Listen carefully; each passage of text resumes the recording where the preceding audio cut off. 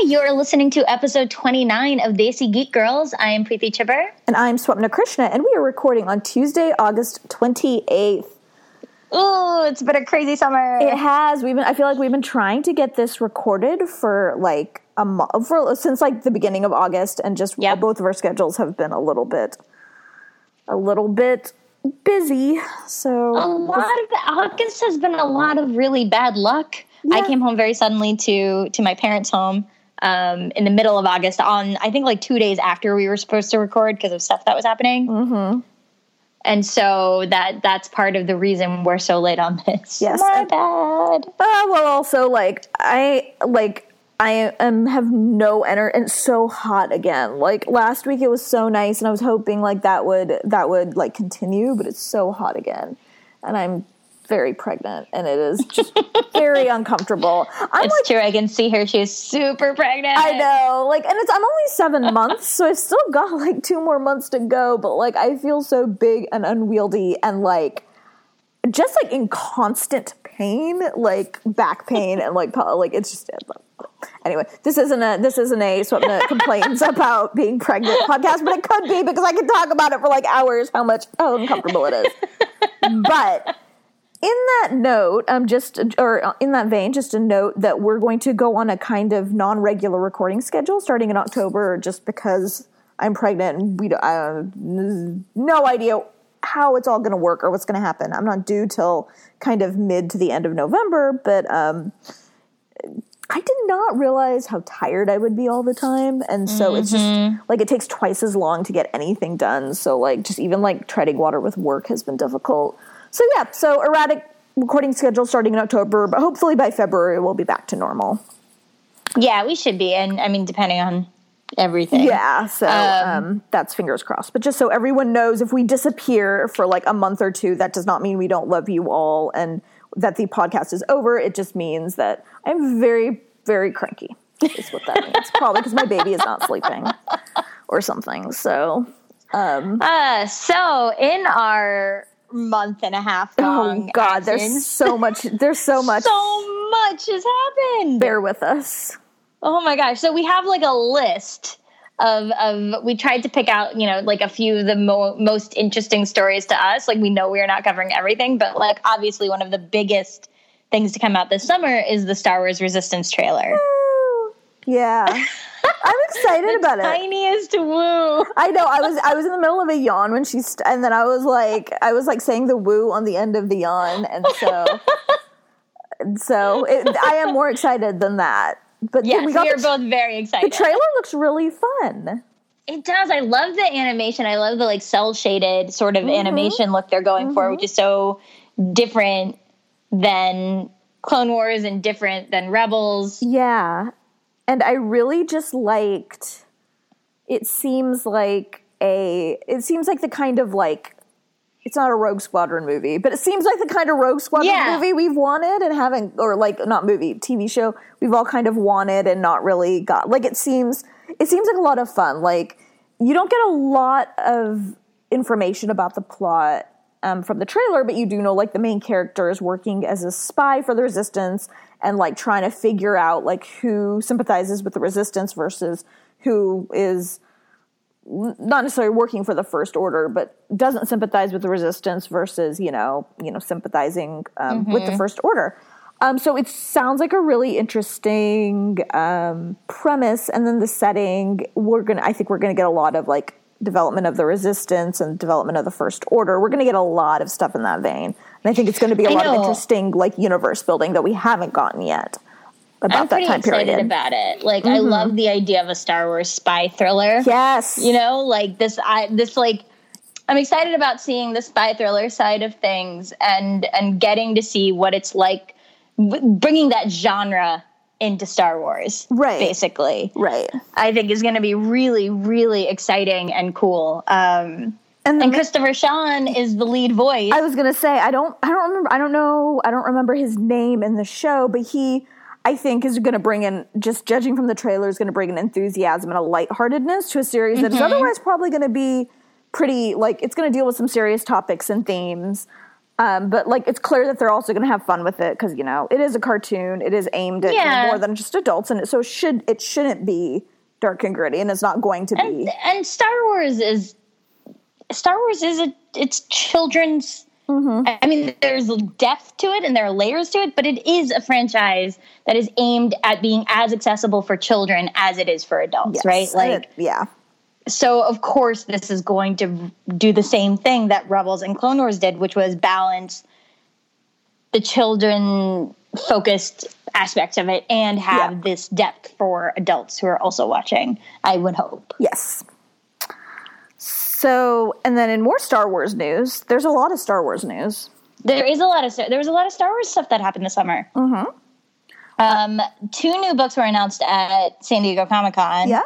I mean, a few things were announced at San Diego Comic-Con, but 2 of the books we're really excited about are Padme, the new E.K. Johnston YA novel that comes out in March, I believe. Sounds right. And Obi-Wan and Qui-Gon, the new Claudia Gray, which is also so exciting because Claudia Gray, both Johnston and Claudia Gray have an amazing grasp on the Star Wars world and the characterizations of these people. Yep. And Preeti is still at her parents', and her mom's dog is right now just looking for some cuddles / asking, why are you making so much noise while I'm trying to sleep? And it's so cute, and I can't. Okay. Sorry. No, he's so cute. His name is Darcy. And if you do not know Darcy, you should follow Preeti on Twitter because she's been sharing some excellent Darcy photographs as she and Darcy read Harry Potter together, which I think she'll get into later in the episode.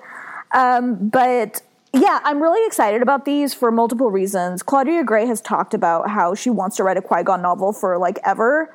So, that's really good. I think it's interesting that they're leaning so hard into the prequels right now.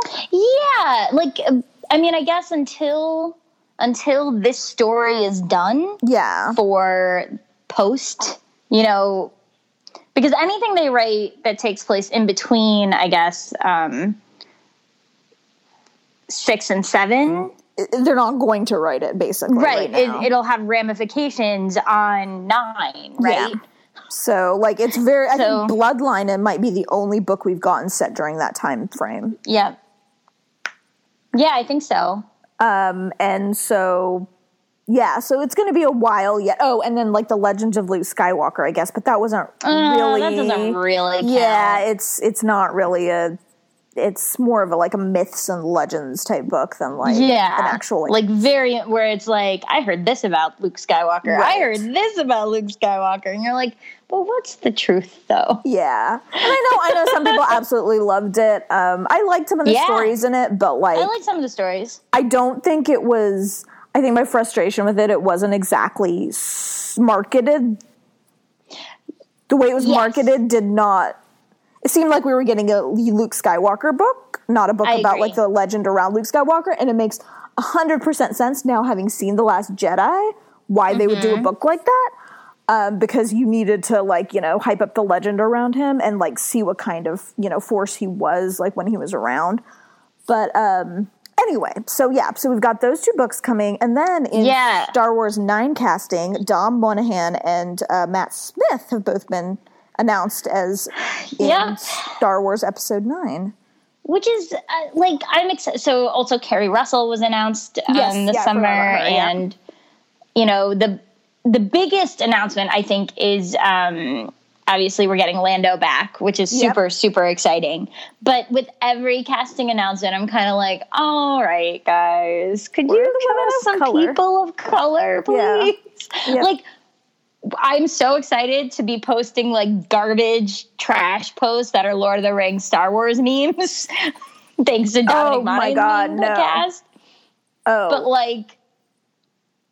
come on, right? Yeah, no, I agree. I agree completely. I'm kind of not paying attention right now, a lot of attention to the Star Wars Episode 9 stuff, just because it is far away and My attention span is so short. It is so far away. Yeah, I just don't have the, like, bandwidth to, like, deal with it. Like, I'll probably start paying attention to it when the first teaser comes out, because that's usually what I do. And we'll dissect it, don't worry. Oh, yeah. But that being said, like, I am excited. Like, I love Don Monahan so much. I think he's really underutilized as an actor. I think he has a lot of range. I think he's just really good.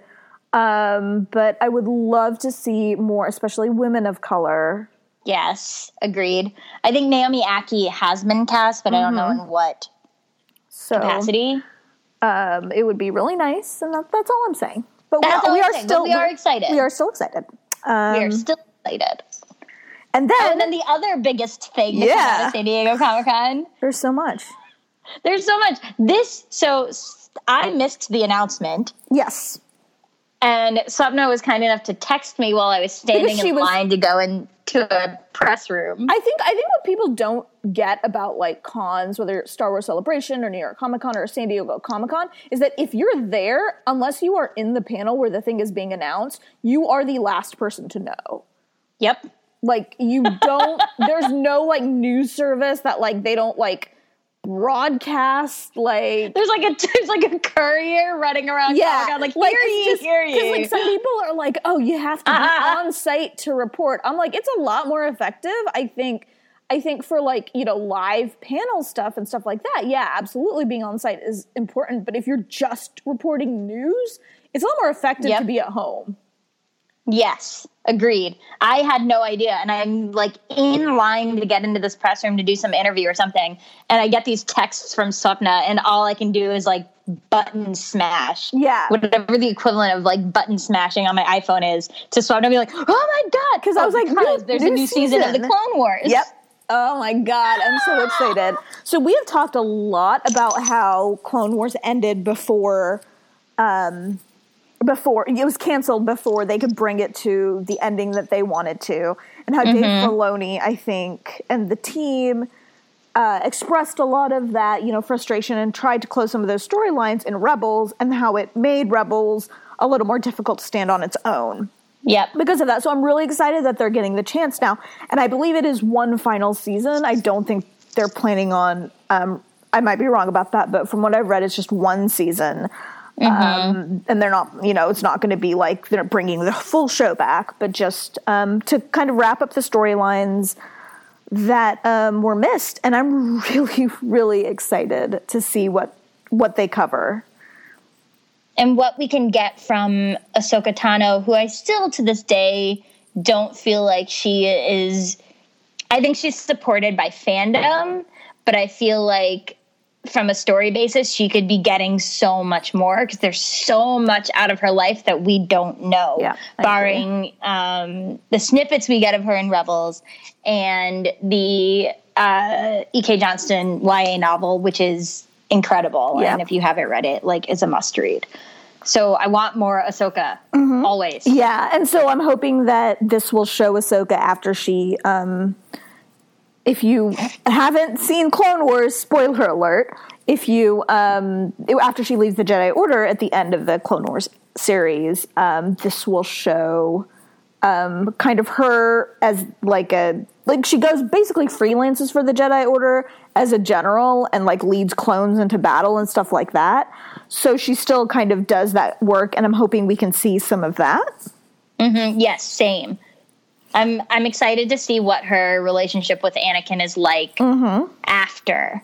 I'm also excited to see the relationship between Anakin and Padme, because that really started crumbling in those last season. It's going to be so full of angst. Yeah, there's going to be so much angst, and he's going to be so angry, like ANGREH, like angry, like he is going to be such an angry boy, and like he's going to be such an angry boy. Like I'm really excited because like I know it seems weird to be like I'm really excited to see this relationship that I absolutely love from the Clone Wars crumble, but it's more I need. Like, the leap between... There's still a little bit of a leap with them, too, between the end of Clone Wars and Revenge of the Sith.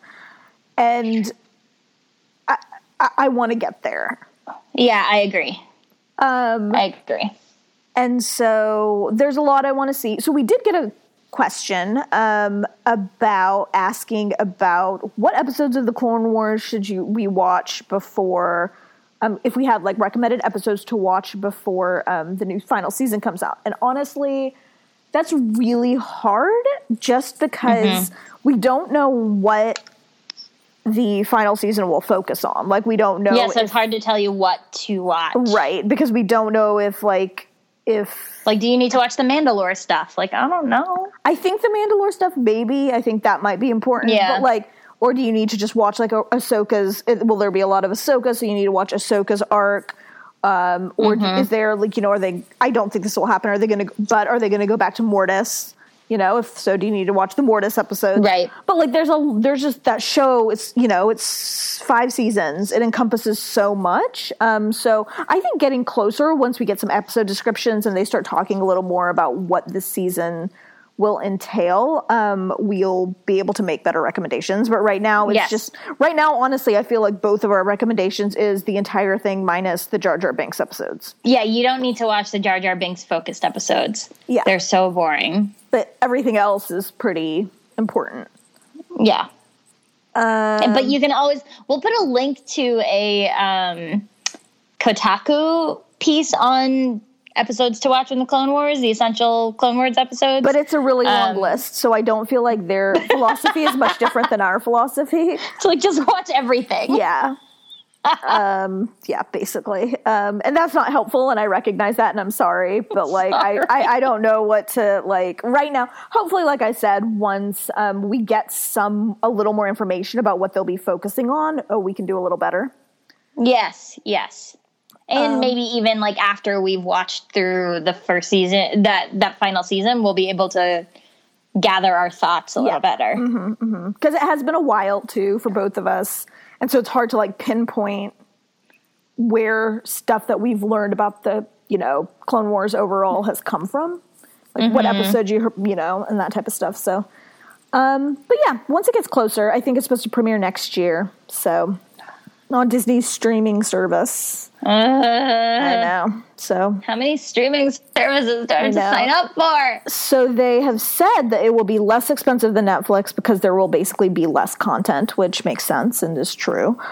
So I don't know. We'll see. We'll see how that goes. I know. I don't like it. But all right, but on to something you do like. I do like. So they announced, oh my God, like, okay, can I talk about this without crying? Here's the question. Okay. So Star Trek Las Vegas is like the big Star Trek convention every year. And it's kind of since the kind of renaissance of Star Trek, like with the renaissance of Star Trek, with Star Trek Discovery, it's kind of risen in prominence once again. Like, think of the difference of celebration, pre the announcement of The Force Awakens versus, post. Like, Star Wars Celebration is a completely different animal. Between those two, same thing. I feel like it's the same thing with Star Wars Celebration. Is this Star Trek Las Vegas? I'm not sure if I switched those while I was talking because pregnancy brain, which is a real thing. Anyways, I know what you mean. Star Trek Las Vegas.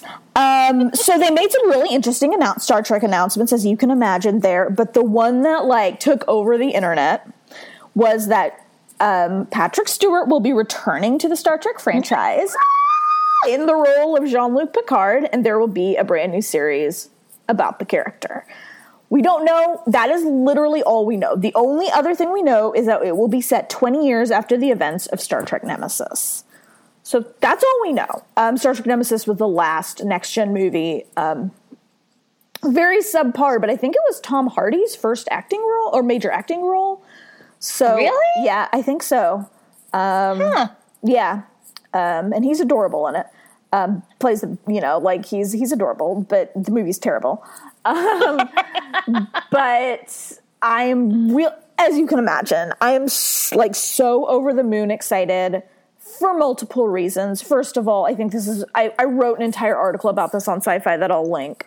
But that I think that this is a great second move for them. Like, they needed to establish something different, which they did with Discovery, and now they can kind of go back and draw nostalgia. Like, I think that's a great move. He's like, one of the most popular, I feel like he's one of the most popular sci-fi characters in history. Like, I think he's just everyone, even if you're not a Star Trek fan, loves Patrick Stewart, loves, kind of Captain Picard.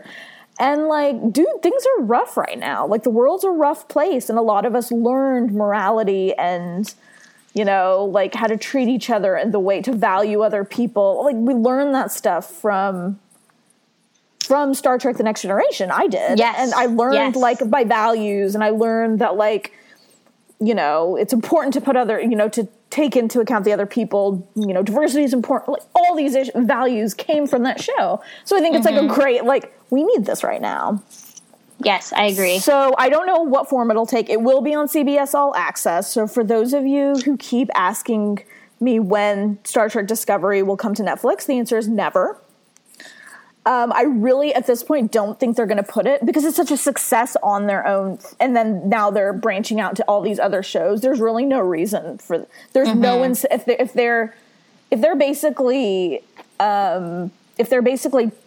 running CBS All Access on Star Trek. Like, if that's like the home of Star Trek, there's no reason for them to put it on other streaming services.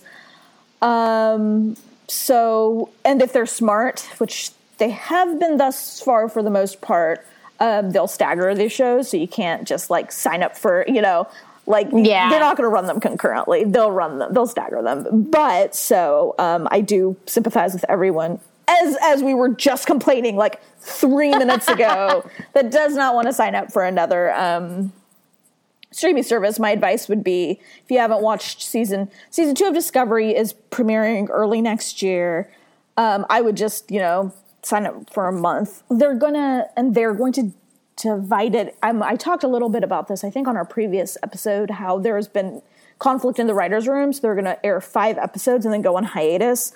So, like, you can just sign up, binge the 5 episodes, and then sign up later, and then binge whatever's left, and then hopefully by then the Captain Picard series will at least have some dates. But yeah, I don't know. It's not great. But the good news is Captain Picard series. I'm excited about this. Like, I've seen, as you know, some Star Trek. We talked about the Next Gen episodes I watched that you wanted me to watch, which was great. But I do love Captain Picard. He's like, how could you not? So good. Like, just he's so good. And he's such a like good person, and like he's such a like the character is so good, and like I don't know what they'll do with the show. There's been like all kinds of stuff, like all kinds of theories, like Starfleet Academy show, which I would watch. I mean, I would watch. It doesn't matter, but like I think that's my point. It doesn't matter what they do. Like, even if they make him this like kind of bitter like man who has has kind of lost faith in like Starfleet, like I will be a little sad. Are they going to Luke Skywalker him? Yeah, like I'm like I'll still watch it because he'll come back eventually, because they know, they know how valuable the character is, and they know how important the character is. So, yes. Okay, so that is one piece of Star Trek news. The other piece of Star Trek news is the Star Trek J.J. Abrams movie, which is, if you're not familiar with the way the Star Trek universes work, there's 2 different universes now. There's the TV universe, which is the regular universe that we all know from all the TV shows and the old movies. And then there's the J.J. Abrams verse, also called the Kelvin verse, which is an alternate timeline. So different universes. Star Trek 4, both Chris Pine, who plays Captain Kirk, and Chris Hemsworth, who plays his father, George Kirk, have walked away from negotiations. So the status of the movie is in limbo right now. We don't know what's going on. I don't know if this is a stunt, or I don't know if that movie is not happening. Star Trek 3, Star Trek Beyond, I really, really enjoyed that movie, but it underperformed. So I'm guessing they were offering a lower salary. And yeah, there's going to be some sort of time travel, obviously, because if you've seen the movies, Chris Hemsworth died in the first movie. That was like a big plot point to save his newborn son. And so I don't really know. I don't know what they're going to do, but I do hope they figure it out, because I do really enjoy the Abrams movies. I don't think they're. They're more Star Wars than Star Trek to me in my head, but I don't care. Like, more Star Trek is like the way, like it's very hard to have Star Trek exclusively as movies because so much of it happens in the moments in between. Like so much of what I love about the shows happens in the moments in between, which you don't really have time for in a movie.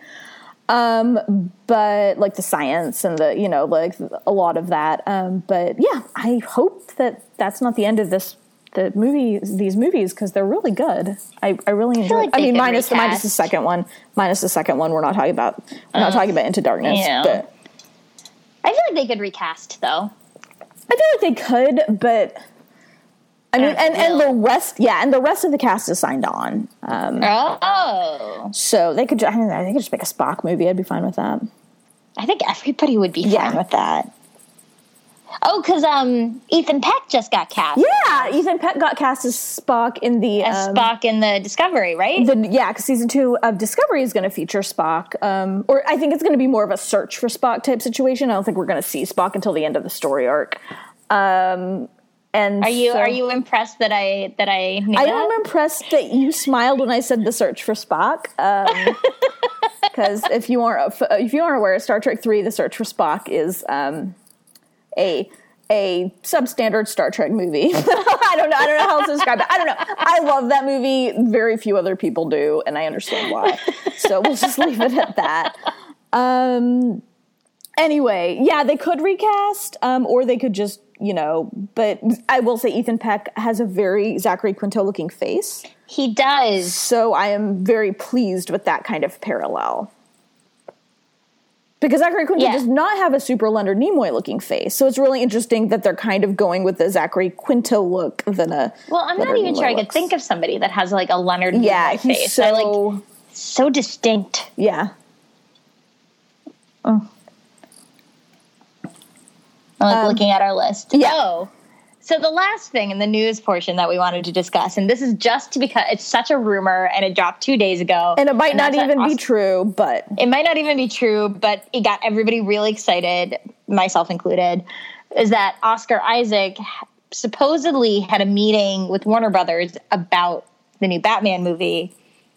No one knows what it was for, That's not to say that he was, because I think the rumor that was going around that got debunked was that he was meeting to star in the Batman movie as Batman. But we don't know what it is. I would kill for Oscar Isaac as Bruce Wayne in Batman. I mean, I think that would be incredible casting. It would be an amazing casting, amazing. But I don't know. We don't know that that's what it was. We don't know that this meeting even happened, but I do think that these movies need as much help as they can get. I think we've talked on the show before where I think the biggest problem that DC movies tend to have is they don't meet the potential of what they could be. Yeah. And that's what's so disappointing about them. I think casting Ben Affleck as Bruce Wayne was a mistake. I think they should have gone with something. I actually really liked him as Bruce Wayne. I don't think he's bad in the role necessarily, but I think they should have gone with a more daring casting choice. I agree. I don't think he's wrong for the role. I actually, in Justice League, him as Bruce Wayne in Justice League was one of the few things I liked about that movie. He's great in the Bruce Wayne role when they give him a chance to be Bruce Wayne. I haven't seen Justice League. I just watched. This is based entirely off Batman vs. Superman. I actually liked Justice League a lot more than Batman versus Superman. That's not to say I loved it. Yeah. Okay. Because Joss Whedon went back in and recut and refilmed the entire thing. So there's a lot of there's a lot more humor in it, which sometimes feels forced. But there's also some jabs at some of the worst lines of BVS, which is do you bleed?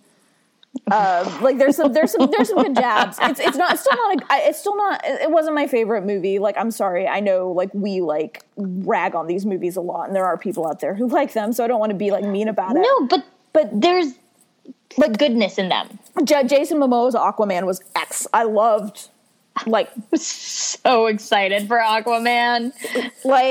He was so excited for Aquaman. I think what I liked about it is it took the focus off of Bruce and like it gave like, you know, Ezra Miller as the Flash, and it gave, there has to be room for joy. Yeah, and it gave a little more. And I really liked how Ezra Miller played the Flash too. It was very different than like Grant Gustin in the TV show. Anyway, it's worth watching if like you can find it on streaming. I wouldn't necessarily pay to watch it. All right, noted. I will say that two things we didn't write down but came out of San Diego Comic-Con. One is the Aquaman trailer, which I have to say it looks so camp and so silly. I'm super here for it. And Asian American director, which is very exciting. Jason Momoa leading, which is also super exciting. And it looks like he's having a good time. Yeah. Yeah. Right? Like, I feel like that's one of my favorite things when you can watch something and you're like, everyone is having an amazing time making this. Yes, I agree. You can tell, right? When they just clearly, like, that joy comes across, especially like you were saying, like, right now the world is so intense and sometimes difficult to parse and pay attention to, that I just want to watch a lot of like goodness. Yes. And people being happy. Yeah, I agree. And Justice League is not necessarily that. So like I'm sure every time I talk about a terrible movie that I don't think is that bad, I get like 8 tweets from listeners being like, that movie was terrible. And I'm like, I'm not saying it's not terrible. I'm not trying to say it's like good by any standard of the word good. But you forget how much I like Thor 2: The Dark World. My taste is really bad. Oh my God. So I went to LA for this wedding, for one of my best friend's wedding. And, the girl, and like I went a couple of weeks ago, and, the girl on the way back, it's 5.5 hour flight. The way back, the only movie the girl sitting next to me had on her phone was Thor 2: The Dark World. And so she just watched it on loop. And I like that movie better than any human, I think. And I could not do that. That's amazing. Like, I was just like, oh, no. Of all the movies. Like, why would that be the only movie you have? I wonder if she, like, meant to download something else and accidentally just downloaded that one. Because I, like, looked over her shoulder, and she was, like, 3/4 done with it. And I look over her shoulder, I'm like, what movie is that? And I'm kind of, like, looking, and I'm like, oh, Thor 2: The Dark World. She's watching the end of that. Ha ha. And then I, like, go back to my iPad, and then I look over, like, 10 minutes later, and, like, or like, you know, like 20 minutes later, and it's like started, and like she's like at the scene where like Jane and like what's his name are on the date at the beginning of the movie. I'm like, oh no, this is the only movie she has on her phone. Oh my God, that's amazing. Okay, that was my Thor to the Dark World, like, aside.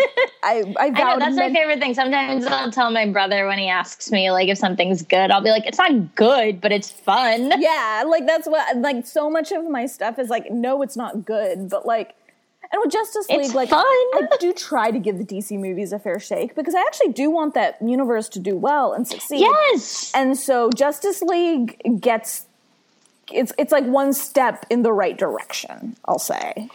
Oh my gosh. Did I talk about Ninja Batman on this podcast yet? No, I don't think so.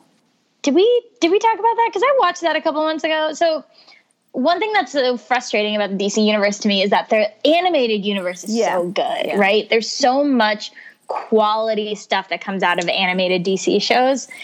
And I watched Ninja Batman. I don't think we've talked Batman about Ninja, this. Ninja Batman? Batman Ninja. I don't remember. It is a Japanese film. It's like Japanese creators. I think it was done in Japan and then dubbed in English.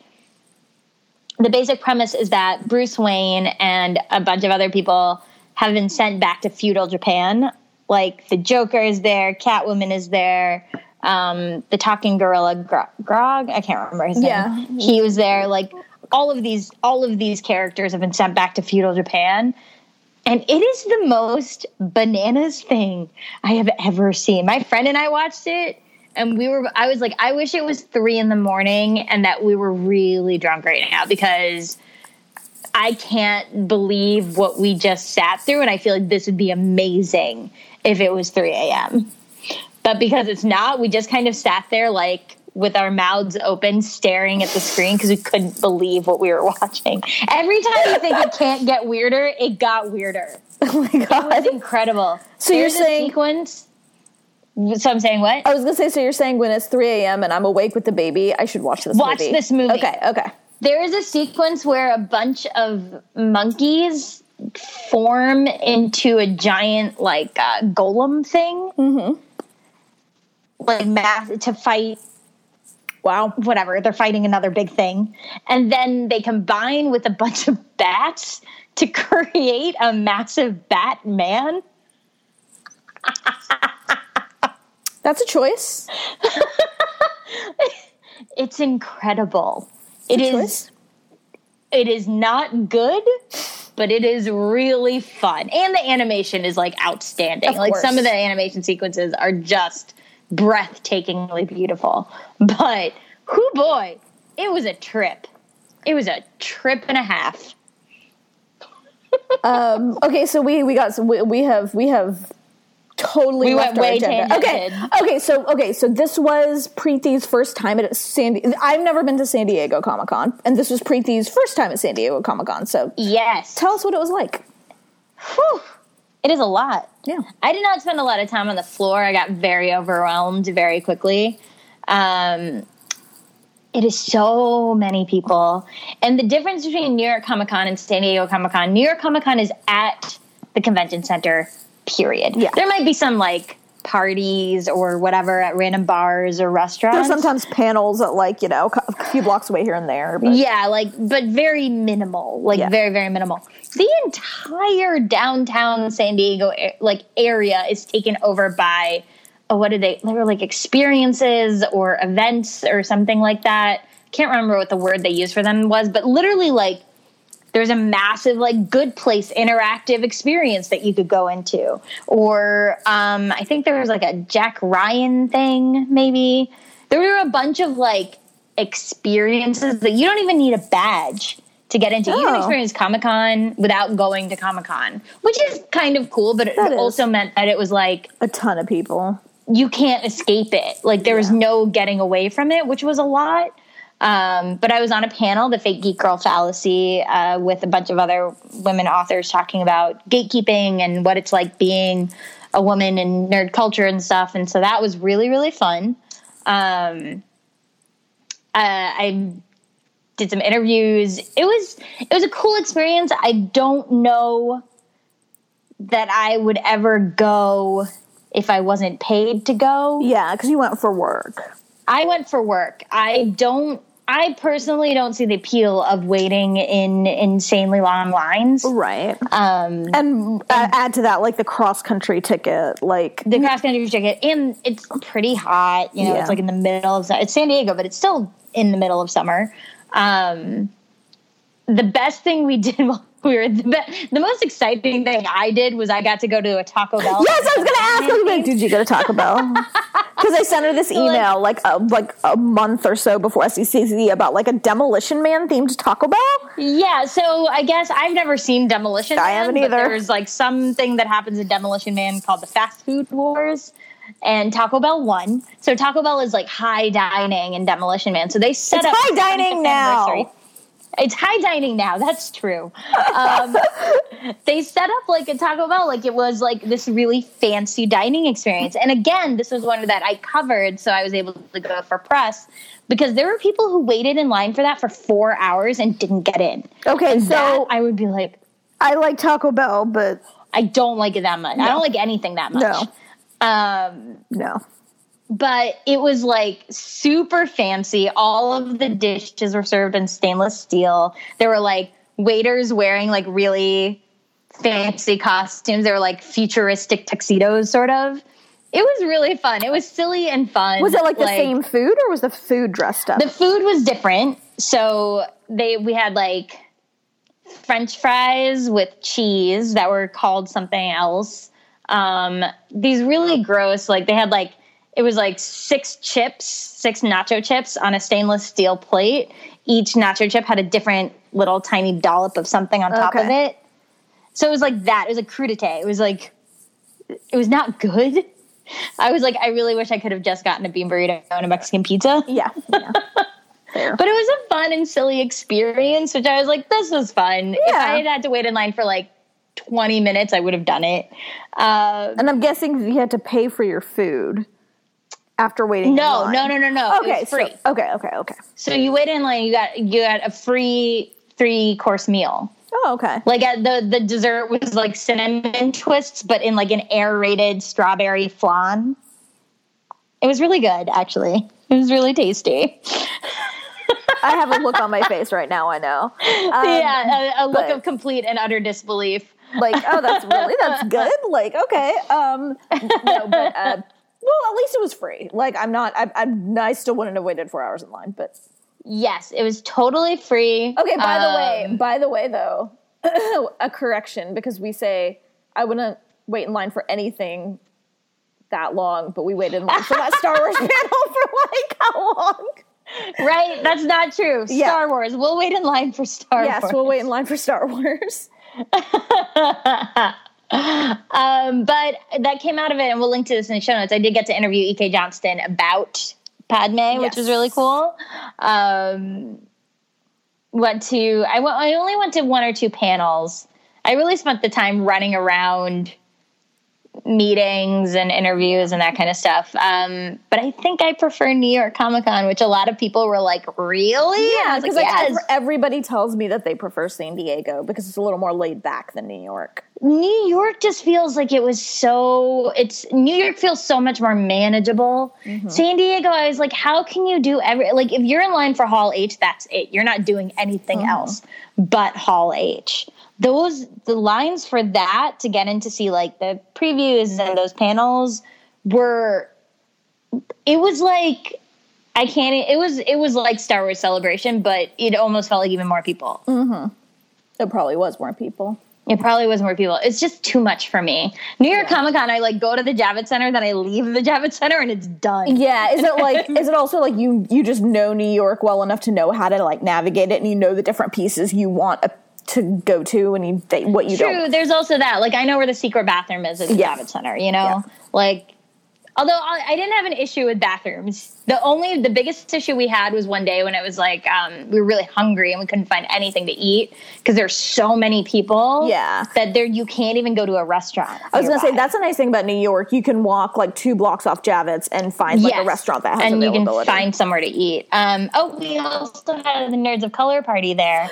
Yeah. Because there was a Nerds of Color anniversary, which was very fun. That was really cool. It was in a space that was all people of color and allies, and we're just celebrating existing in a space that traditionally doesn't always welcome us. So that was really fun. That's fun.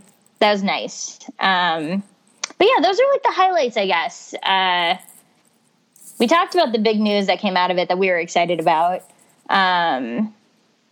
Looking forward to New York Comic Con, surprisingly. Yeah. Looking forward to going to a con that I know how to. I was going to say that is surprising because I feel like we're always. Usually I'm like, ugh. I know. I'm so glad I'm not going to Comic-Con this year. It's a con-free year for me. I'm very happy about it. Wait till next year. I know. We'll see. I told Summer that we should do a Basic Geek Girls panel at Comic-Con. I know. I would love to do that. I could come up for like a day for that too. Wouldn't have to stay for the whole thing. So we'll see. Okay, let's talk about Asian people. Let's talk about Asian people. Let's talk about Asian Americans killing it right now. Killing it. This has been a great month for so many different aspects of, for the most part, East Asian representation. But, what is good for the group can be good for all of us, I think. Absolutely. So Crazy Rich Asians I saw a couple of weeks ago, and it was exactly what I wanted it to be, which was a fun romantic comedy that doesn't mean any more than what it was. Yes. It's problematic because nothing is not problematic. Yep. But no more or no less than every other romantic comedy is. It's not a story about the pain of people of color. No. It's just a fun, and the response has just been overwhelming. It's not just Asian Americans who have loved this movie.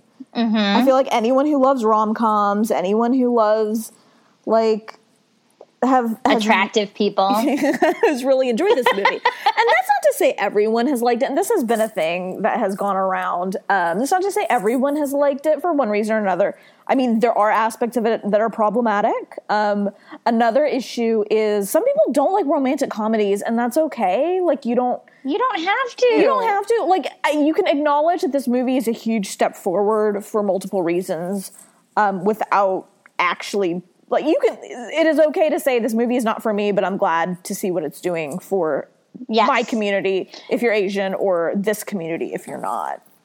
Like, there's it's gotten a lot of, one thing that the goal of this movie is not to represent Asian people. No. It's to represent a very specific piece of this ridiculously wealthy elite within the Asian community. Yeah. In kind of a heightened and ridiculous way. Yeah. And so for the most part, like, that's what it does. There was one scene in the movie that rubbed me the wrong way, but not in any way that I would be like, don't see this movie because of this one scene. Right. You know, this movie isn't about South Asian people or whatever who also exist in a big way in Singapore and, you know, the other communities. It was this family. It was very much this family and this family's wealth and their connections, right?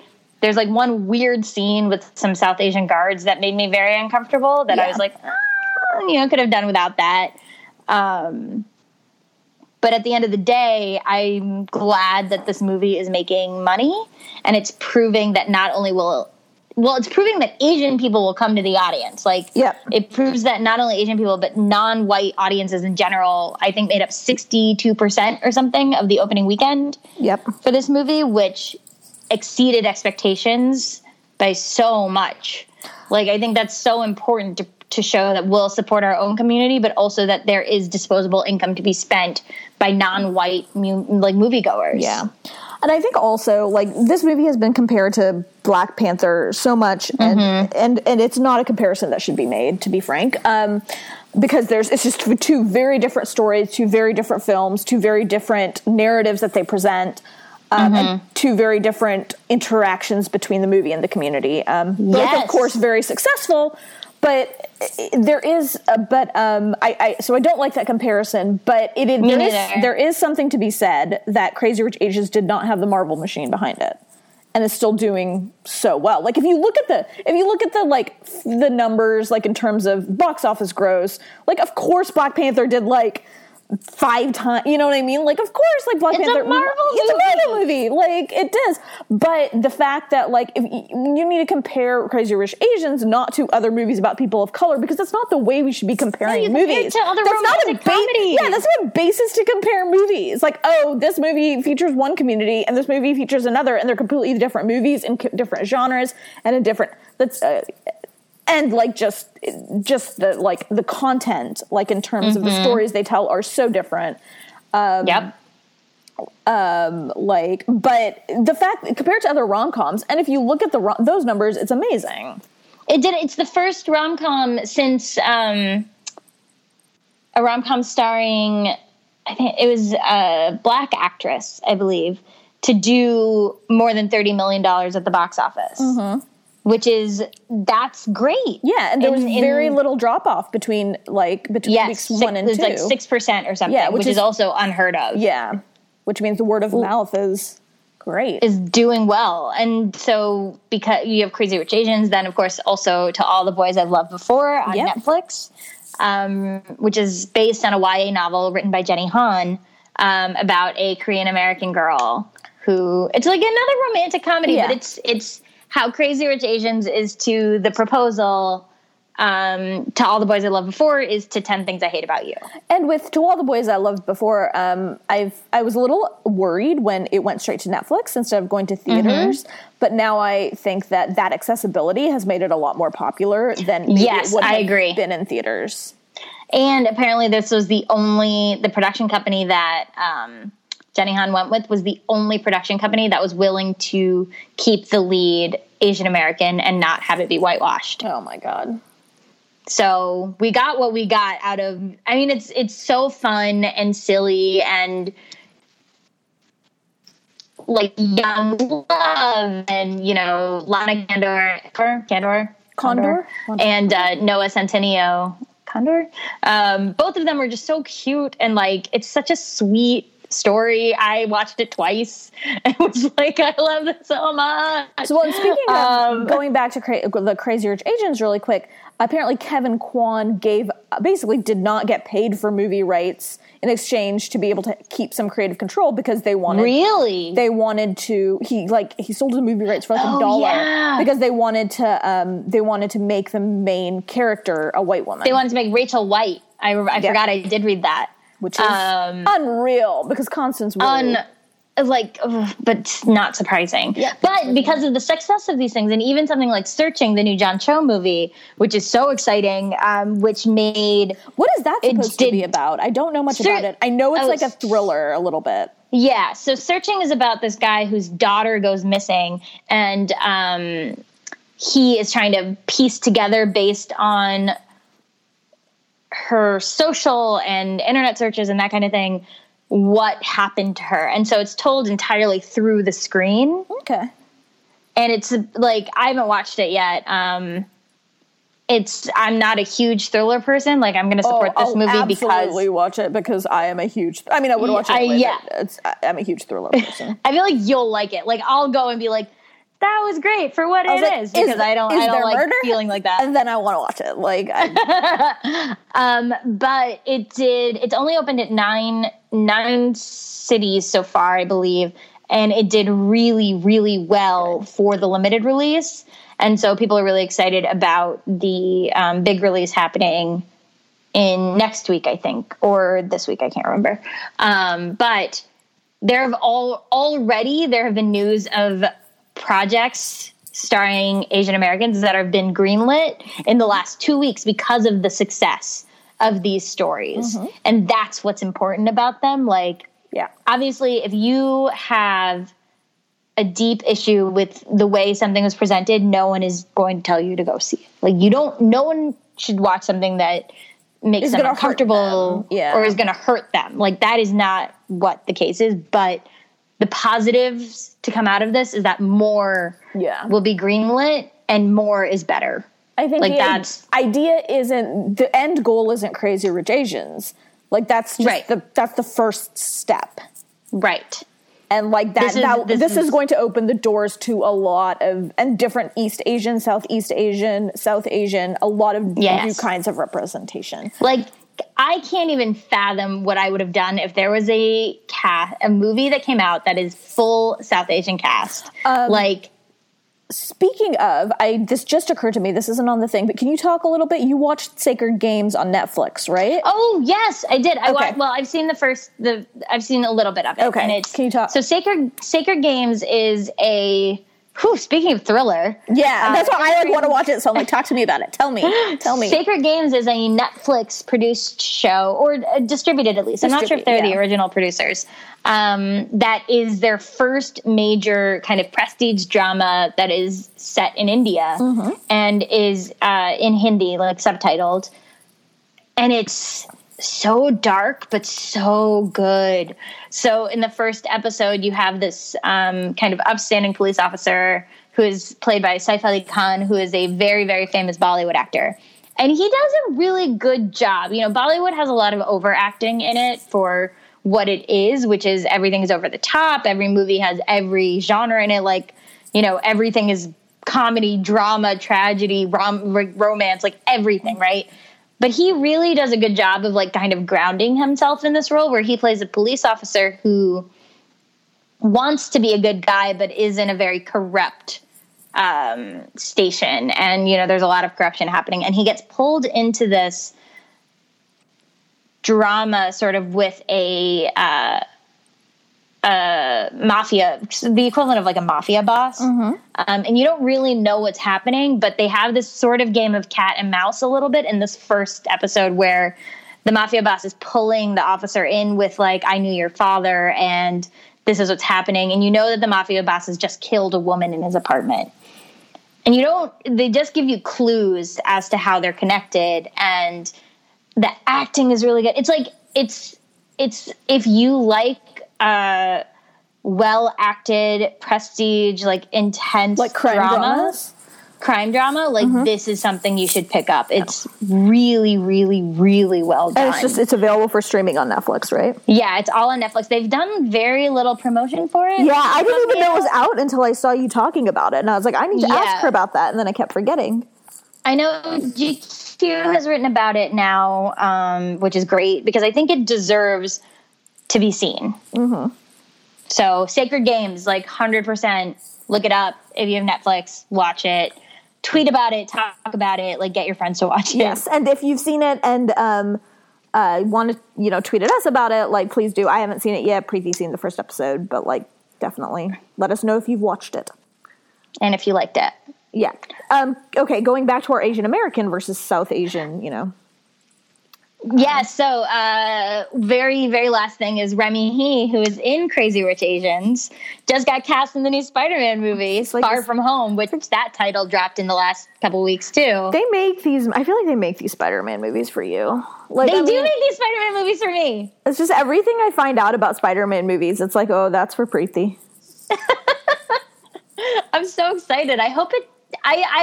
we'll save the conjecture as to what Spider-Man Far From Home could be about for another episode, because I could go on and on and on. But it's dropping July 2019, we know. Mm-hmm. And Remy Hee from Crazy Rich Asians has been cast, and that is very exciting. That is very exciting.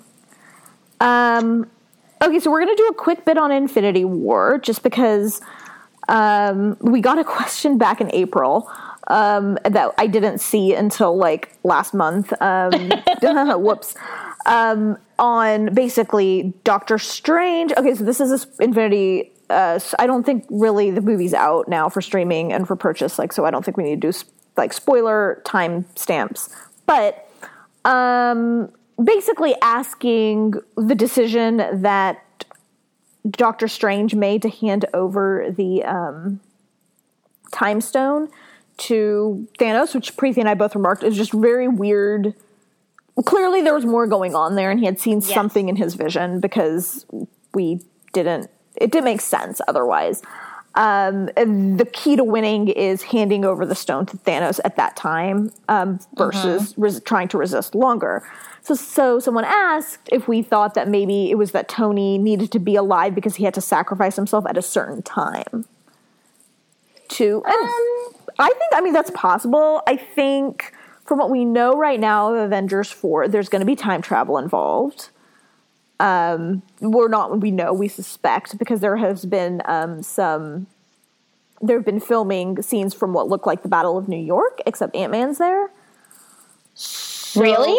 Yeah. So, yeah. I didn't know that. Yeah. So they've been filming scenes. Thor has long hair again. What? So, and it doesn't seem like they're trying to, like, they're not trying to hide this. So, like they're not trying to be, like, super coy about it.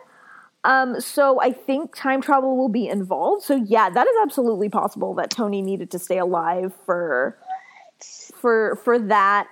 Another theory, because I've watched this movie twice since it's come out, and I actually like it better upon rewatching, I will say, because I know to prepare myself for the fact that I only get to see the first 2 acts of a movie. There's another, like, that it has to be about, Cap says over and over to Vision that, like, we don't trade people. We don't sacrifice our own people just for a goal. But that's what Thanos does over and over again to get the stones. And we know the stones have a will of their own. So there's some sort of theory that, like, the heroes have to act in a way that is not self-serving. And they can't, like, the lives are more important than the stones. And so if Doctor Strange had resisted and let Tony and Peter die, then he would have been trading lives for the stone. And so that's another theory. I'm not really sure. I have no, like, Avengers 4 is one of those things, like, there's enough information to start putting together a kind of, to put together some sort of picture of how it'll go, but I have no idea how those pieces align and I'm fine not knowing, honestly. That's a movie I'm fine just like going in being like, all right, let's see how you wrap this thing up. I just don't know if I think Tony Stark would. The question was about sacrifice. Yeah, or if he needs to die at the right time. I think that Tony's will retire, and I think Cap will die. Yeah, I agree. I don't think what Tony's I want though is for Tony to die and Cap to become Old Man Cap. Yeah, I agree. I would love to see Cap as Old Man Cap. I would love Cap as Old Man Cap. I would love to see that, but I think Chris Evans has made it pretty clear he's done. Yep, he no longer. That's fine. Yeah. That's okay. More to come on Infinity War when it comes out next year. Or the second one, we don't even know the title yet, do we? We don't. We don't know the title. Someone was pointing out that like we haven't seen any images from the Captain Marvel movie yet, which is weird. And I'm like, weird. I still don't think they're making it. Okay, so if like you guys don't know, like Preeti and I were convinced for like because it took so long for this movie to come to development. And it kept getting delayed. And Preeti and I were just convinced that this movie was never going to get made. And we just kept, like, telling people who were like, oh, when's that movie coming out? And we're like, never. They're not making it. Never. They're never making that movie. And so still, like, I'm still convinced they're never making this movie, even though it's supposed to come out in February. It's weird. It's weird that we haven't seen anything. Yeah, it is. Well, I don't know. Maybe there'll be a trailer with... Maybe we'll get a trailer at Aquaman. Maybe we'll get a trailer with Spider-Man. No, like Into the Spider-Verse. Oh, Into the Spider-Verse. Into the Spider-Verse. I was like, Spider-Man's coming out after. No. Into the Spider-Verse, which looks amazing. Yeah, because we don't have any more Marvel movies coming out this year, do we? And there's no Star Wars movies coming out this year that they can... No. Actually, I don't know what the big movie is going to be in December. Yeah, I don't either. It's going to be weird. Okay, and then there's one more. Sorry to Bother You. That's yours. I wanted to mention Sorry to Bother You because I think it's so hard to talk about. Mm-hmm. And I really just want to mention it because I want people to go see it. Because I think it's a movie that should be talked about. It is one of the best, like, anti-capitalist, thought-provoking, and just truly it's a new story. Mm-hmm. It's unlike anything I've ever seen or read, and that is so rare in this day and age. I've seen a lot of people talking about it, but I have no idea what it's about. And I think that's deliberate. It's very deliberate. It is, on the surface, very much about this guy, played by Lakeith Stanfield, who is amazing in the role, who gets a job at like a telemarketing firm and has to use his white voice, which is voiced by David Cross. That's interesting. And that's the only way he can get people to stay on the phone. And him moving up in this sort of business while his friends are trying to strike and form a union for better pay and better benefits. It's absurd. It's like very absurdist comedy. And it's, like I said, it's hard to talk about because go in blind. Don't read anything about it. Mm-hmm. Don't look anything up. Just go and see the movie if it is playing and just experience it, because I'm so glad I didn't know anything going into this movie. Like, I'm so glad I went and like my jaw dropped and I like out loud in the middle of the movie was like, what? Like, I cannot oversell this. Like, go see it and then please write to us. Mm-hmm. But put something so Swapna doesn't read. I was going to say write to Preeti because I haven't seen it. You can at me on Twitter if you've seen it and we can discuss it because it's so good and so strange. And again, not problematic because the Tessa Thompson's character could have been better fleshed out, and there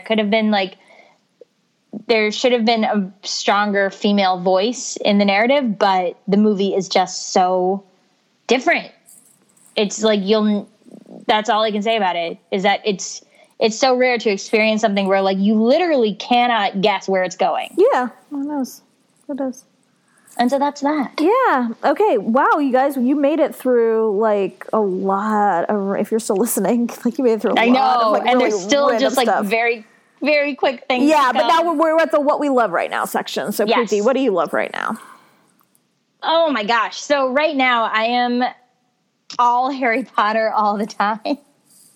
You know, I'm reading the books right now. I'm rereading them back to back, which I've not done. I started Wait, 2 weeks ago. You've never done that? Huh? You've never done back that? to back? No. Oh my God. Like, I used literally. I was going to say, I used to do it once a year. This year I haven't, but every other year I've done them back to back once a year all the way through. I've never done it because because I have to read for work so much, it always gets interrupted by something else. And there's definitely stuff I should be reading for work right now. Yeah. But I'm home. I've been home for a couple of weeks. And so 2 weeks ago I started reading. I picked up the first one and now I'm on book 6. And it has been such a trip that all I want to do is like read these books. I also just saw The Cursed Child on Broadway. All right. About 3 weeks ago. We bought tickets last year. Yeah. Literally, we bought tickets like October 2017, and our tickets were for August 2018. And it was out. It was just, I know the play is worth seeing because the way they do magic on stage is so cool. And like, at times so scary. If I know it's expensive and it's hard to get to, but if you are able, I highly, highly recommend going. Even if you just see part 2, like there's cool stuff in part 1, but part 2, there is just some of the stuff they do is just so interesting. I also saw Moulin Rouge on stage recently. They're doing previews in Boston before it comes to New York, and it was so good. We talked about this. We're both big Moulin Rouge stands, so like, oh my gosh, I'm so jealous. Oh my gosh, like Aaron Tveit is playing Christian, and Karen Olivio of In the Heights fame is playing Satine, and they updated the music.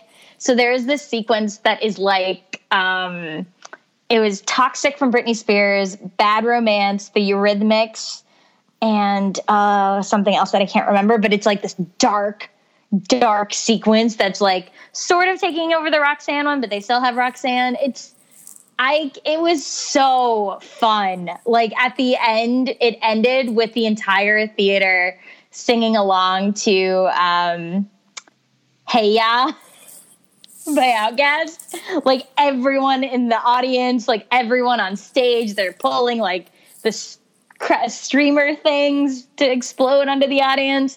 I can't wait for it to come to Broadway so I can see it again. It was such a blast. And like they updated the story so it's not as like, you know, when you rewatch the spectacular scene now, you're like the Indian like it's a little racist. The white Maharaja and and the white Indian courtesan. It's a little like not great. So they updated that, which is great. I'll be interested to see how they change it because there's some things that clearly didn't work.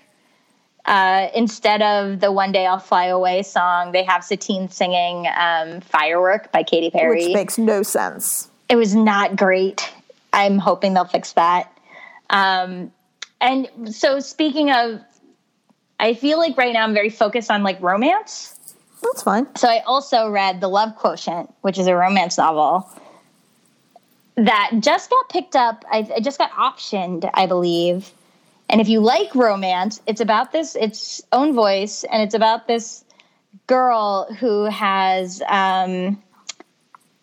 she has Asperger's. She's on the spectrum, and she wants to learn how to be good at sex. And so she hires an escort. Oh my God. Who is this? This sounds hilarious. It's amazing. He's like this really hot Asian guy. And then they end up falling in love. Aww. And she's like really like a numbers person. She's very into like seeing the connections between all of these different kinds of numbers in her job. And she's really good at it. And so hence the love quotient is she's like trying to make it an equation. It's so good. Who's it by? Ooh, that is a good question. Sorry, now I'm like, I kind of want to read this. It was really, really cute and like really funny. Helen Wang. Okay. Yeah. It was really, really fun. If you like romance, like, you'll enjoy it. Okay, we'll come back to the other things I had listed the next episode. So mine are, cycling. It's summer. I'm always watching cycling. So right now the Vuelta a España just started, which is, there are 3 grand tours that are 21 days long. Giro d'Italia is the Tour of Italy, Tour de France, and then now Vuelta a España, so the Tour of Spain. Not much to say. We're still beginning of the tour, but just wanted to mention that's what I'm doing a lot of like cycling, watching, and knitting, which is really good because like my attention span is not great and like I'm always tired, so it's like really like good like kind of mindless activity. As far as reading, I finished like last week and really enjoyed the new book, A Spark of White Fire by Sungu Mandana. Sungu is a South Asian author, and she had previously written a YA book called The Lost Girl, which is sort of a sci-fi book. So, but this is like pure like space opera sci-fi that's kind of based on the Mahabharata, which is a famous Hindu epic. And it's just really well done. Like, I really enjoyed it. It was a really fast read. And I love space operas these days. And one of my big irks, I guess you could say, with the state of, like, YA is doing a lot better than adult in terms of diversifying its, diversifying its authors generally. But so much of YA science fiction and fantasy is on the fantasy side. Like, you see so many South Asian fantasy authors, and there isn't a lot. Like, sci-fi needs to catch up. So I really was so happy to read like a space opera because I love space operas. I can't wait to read this one. It's really good. It comes out September 4th. So next Tuesday, and I just really liked it. I really highly recommend it. It's the first in a duology, so just be warned for those of you who don't like picking up a book when you don't know it's part of a series. And then finally, I just started Castle Rock, which is the new J.J. Abrams Stephen King show on Hulu. And I am a weenie, and so I was really worried about this show, but I do love J.J. Abrams, and I tend to follow him, kind of follow whatever he's doing. I am glad to say that so far, just the first episode, it's no scarier than Lost was, which Lost was scary. Okay. Lost was scary, but it was really creepy and it was really weird, but it wasn't like, oh my God, there's like a insane clown coming to murder you type scary. So I can deal with it. Like, it's creepy so far, but there was only one real like scary like thing jumping out at you from the dark moment, which Lost definitely had those, and I was able to deal with those. So, I'm enjoying it so far. The main character, which I did not realize before I started, is a person of color. I don't know the actor, but I was really I just didn't expect that given Stephen King. And so I'm really happy. I was oh, nice surprise. Like, oh, dude's not white. Cool. But he lives in like a very white Maine town. And so like they make and he's adopted by white parents. And they do make some references to that in the first episode. Like, his mom is clearly suffering from some sort of dementia and is like, doesn't recognize him. And she's like, oh, I'm not judging you. I adopted a black son. And it's just like really, it's a very subtle commentary, but it was really interesting. Like, it was, I thought it was interesting because it would be very easy not to address it at all. Right. And they're not taking, it doesn't seem like, anyway, I'm not saying that's that aspect of it ends up problematic or anything like that. Just, that was interesting to me. Added an interesting layer to what is already a very interesting show. So. All right. I was worried about how scary it would be. Like, the trailer was scary. Oh, trailer was super scary. And right? Like, and so then I didn't watch it, but now maybe I will. I'm a total weenie, and so yeah, same. It's no scarier than Lost so far. Okay. From the first episode. Lost had a really scary moments. Lost did have very scary moments, but like Lost, those I could handle. No scarier than Lost or like season 2 of Stranger Things. Okay. So, don't watch it in the dark, but generally it's not, so far it hasn't been super. Of course, I'm only one episode in, so maybe I'll let you get further and then I'll make my decision. We're gonna keep watching it because I had to like convince Ryan to watch it, but now he's into it, and so